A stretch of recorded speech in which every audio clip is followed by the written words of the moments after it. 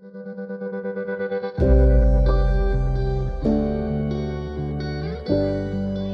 this is KUCI 88.9 FM in Irvine. Standing by to join me are Marika Girard and Matt Yoka. We're going to talk about the film Whirlybird, which opens in theaters and on demand August 6th. Welcome to the show. Nice to be here. Marika, what was it like seeing your life unfold in this film? It was surreal. My home movies on a big screen, basically. And I was a little nervous because I didn't know exactly what Matt would be doing, but I think he did an amazing job. I would say so. Matt, how did you decide to come up with this, idea for this film? I loved it.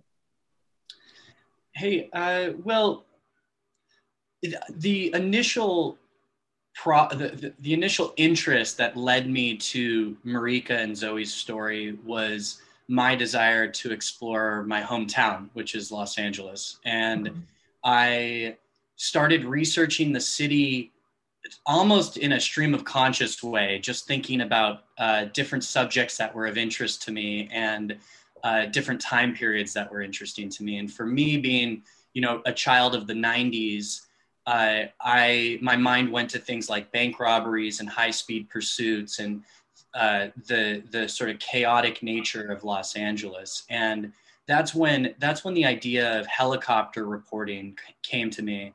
And if you do just a little bit of research about helicopter reporting in Los Angeles, it doesn't take you long until you find the career of Marika Girard and Zoe Tur. And I reached out to them and started talking to them, and just hearing their story, I found that their lives were as interesting as the work that they did. And I think things sort of progressed from there. I love how you gave the backstory of how Marika, first fell into this. And it was, you were young. I mean, it was like you were just going where the action was. Could you share a little bit about that? Yeah, exactly. I was a graduate student. My life was in books. And I met Bob, and he was the opposite of me. He was a daredevil. He would do anything, go anywhere. He was always ready to go. He never wanted to sit still. And it was just so different for me. And I kind of felt like I would never do this myself, right. But this is really fascinating. That's kind of how I got into it. I mean, the footage is so fascinating. I was watching this thinking I would be very excited too. Well, at first it was fear. It started out as abject fear because I was being taken into places that I never would have gone on my own, including flying over brush fires. I was a child during the Bel Air fire in the 60s, and I was petrified of brush fires. Sure. And suddenly here I am in a helicopter with no doors on it, flying over a brush fire, and petrified. But Bob had a way of making you do stuff, and then afterwards you go, oh, I guess I can do that. It was so exciting. What I really enjoyed too, Matt, was and I'm like this, I like to kind of let things unfold where I don't have a roadmap. And I felt like you became this detective uncovering layers of things. And then what was it like when you discovered, Marika and Bob had all these videos and whoa, you had all this footage?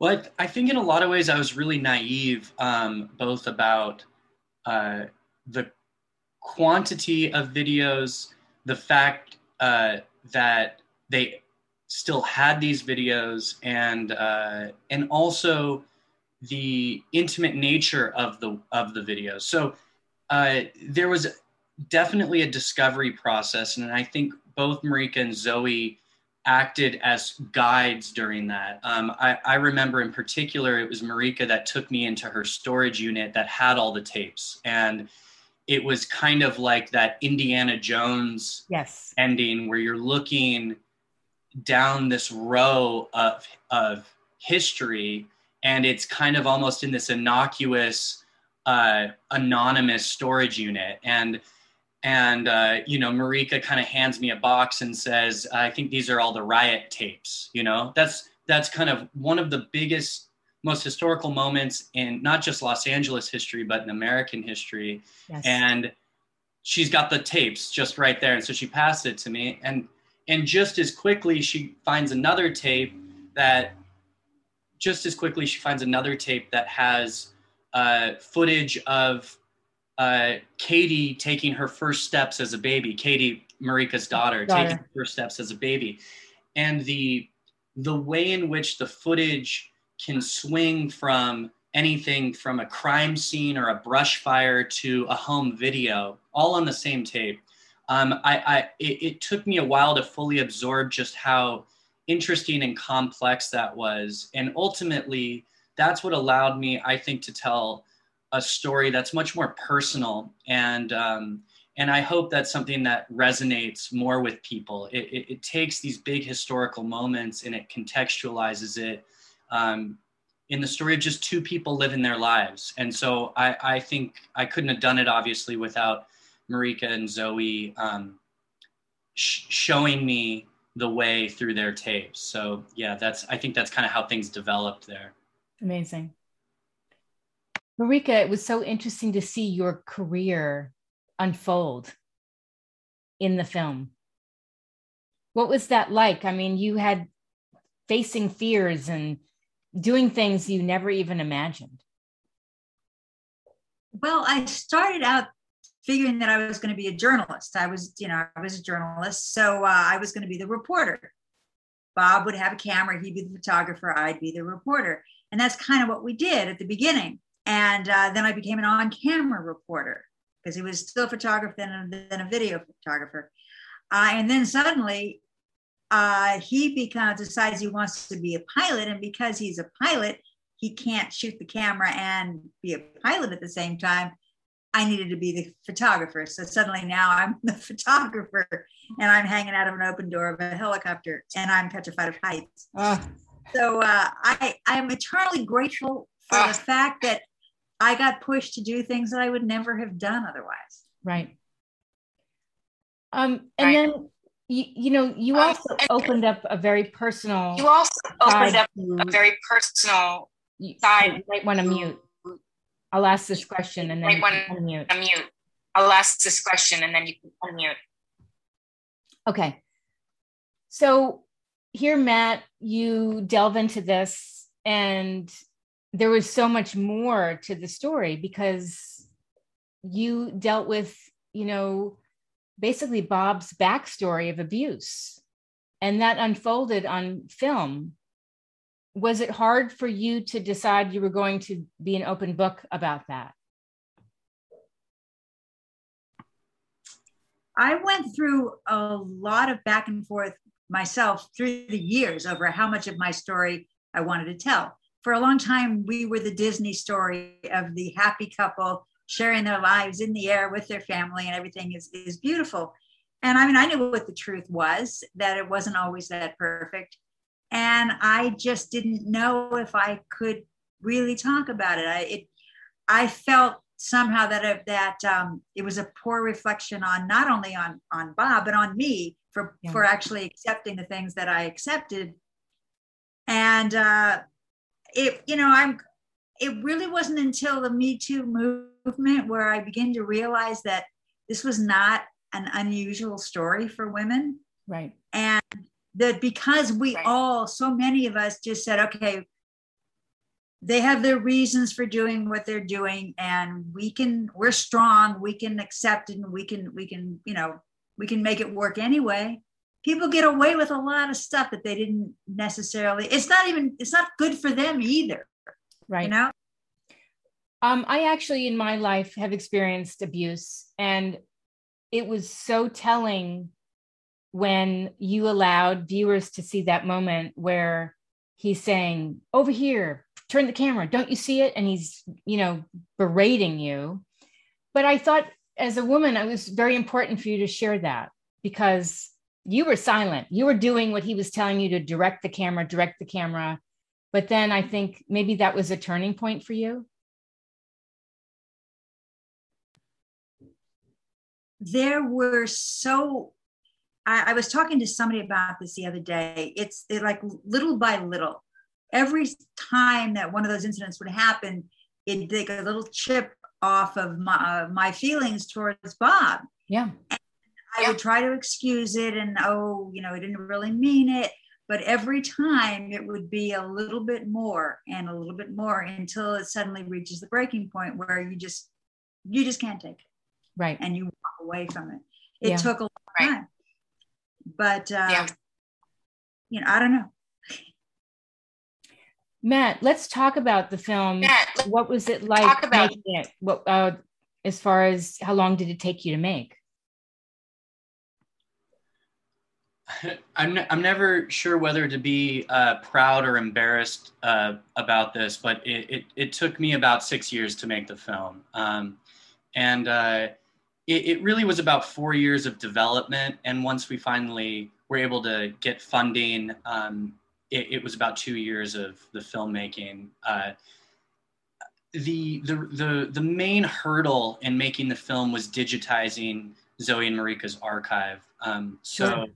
So I wasn't able to really make the film or really start in earnest until I was able to digitize their entire archive, which is about 3,000 tapes. Wow. So that task was for me essentially the starting point. But what I was able to do in the meantime was really, I think, get to know Zoe and Marika, and both as subjects of a film I want to make, but also just as friends. If I don't know if Marika considers me that, but I got to know them on a personal level. And one of the things I'll say, and this I think ties into a conversation you were just having, is that I felt that both Marika and Zoe wanted to talk about their past and wanted to talk about their lives beyond just kind of the iconic talking points of covering the riots and the OJ pursuit. It wasn't that they necessarily were running towards that conversation, but it felt like it was there. And so I just tried to create the space and the dialogue in which we could kind of push it into a more personal zone. I wanted to be respectful to Marika's experience and Zoe's experience. But I also really wanted this to be a personal story. And getting back to kind of how I put the story together and whether or not I was nervous to take the story in certain places, I decided pretty early on that this is essentially a relationship story, a marriage story. And so as soon as I grounded the film in that narrative, it became fairly easy in deciding what goes into the film and what doesn't go into the film. And it just so happens that some of the greatest work they did as reporters, they did together. Marika filmed it. Zoe was flying and reporting in the helicopter. And so I didn't feel like I had to sacrifice the story of their career to tell the story of their relationship, because ultimately they're completely intertwined. So that's kind of how things came together, and was a little insight in the process over those 6 years. I wasn't surprised to hear 6 years when you think about all those tapes and all the stories, and you didn't quite know all the other personal sides of this, what you were uncovering and getting involved with. And I think your dedication to creating this is outstanding. I mean, it's a wonderful film with many different layers. Wouldn't you say so, Marika? I would say that one of the things that was great about the way Matt did it, and the reason it was so successful, is that he did not come into it with a preconceived notion of the story he was going to tell. Right. He discovered the story and told the story that he found. And you don't find that often in documentaries. And that's when you have a documentary that you feel has actually gotten to the truth of something. I also say it's Matt's telling of my story. So it's also Matt's story, which I find it was really interesting to see what someone else saw my story as. Yes. What else would you like people to know about the film, Matt?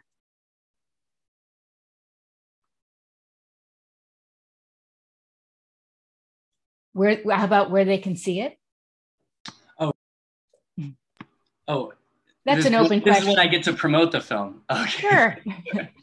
Well, I think the first thing I'd like people to know is that as complex and complicated and at times tragic as both Marika and Zoe's story is and the stories that they covered, I really do have the utmost respect for both of them for really kind of laying out their experience and in such a candid way that I just can't thank them enough for allowing me to go there with them. And I feel like I really grew as a person in getting to explore their story. And so I'm thankful for that. And I hope that people are able to take similar things away from the film that I did. And on that note, they will be able to see the film both streaming through Amazon and iTunes on August 6th.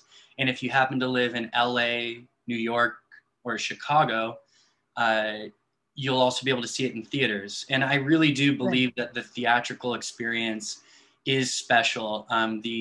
The photography that Marika did, whether on the ground or soaring over the city, is incredible to see on a big screen. And I just hope that people get a chance to go out if they're comfortable with that. So that's what's going on.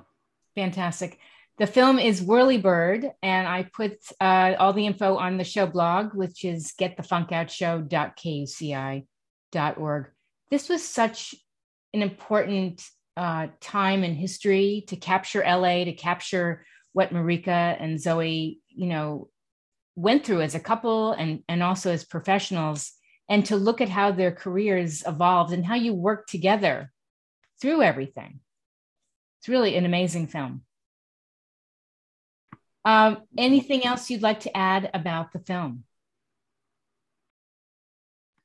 I'm just happy you got to watch it, and thanks so much for your interest. I really do appreciate it. I'm excited to get it out there so people can engage with it.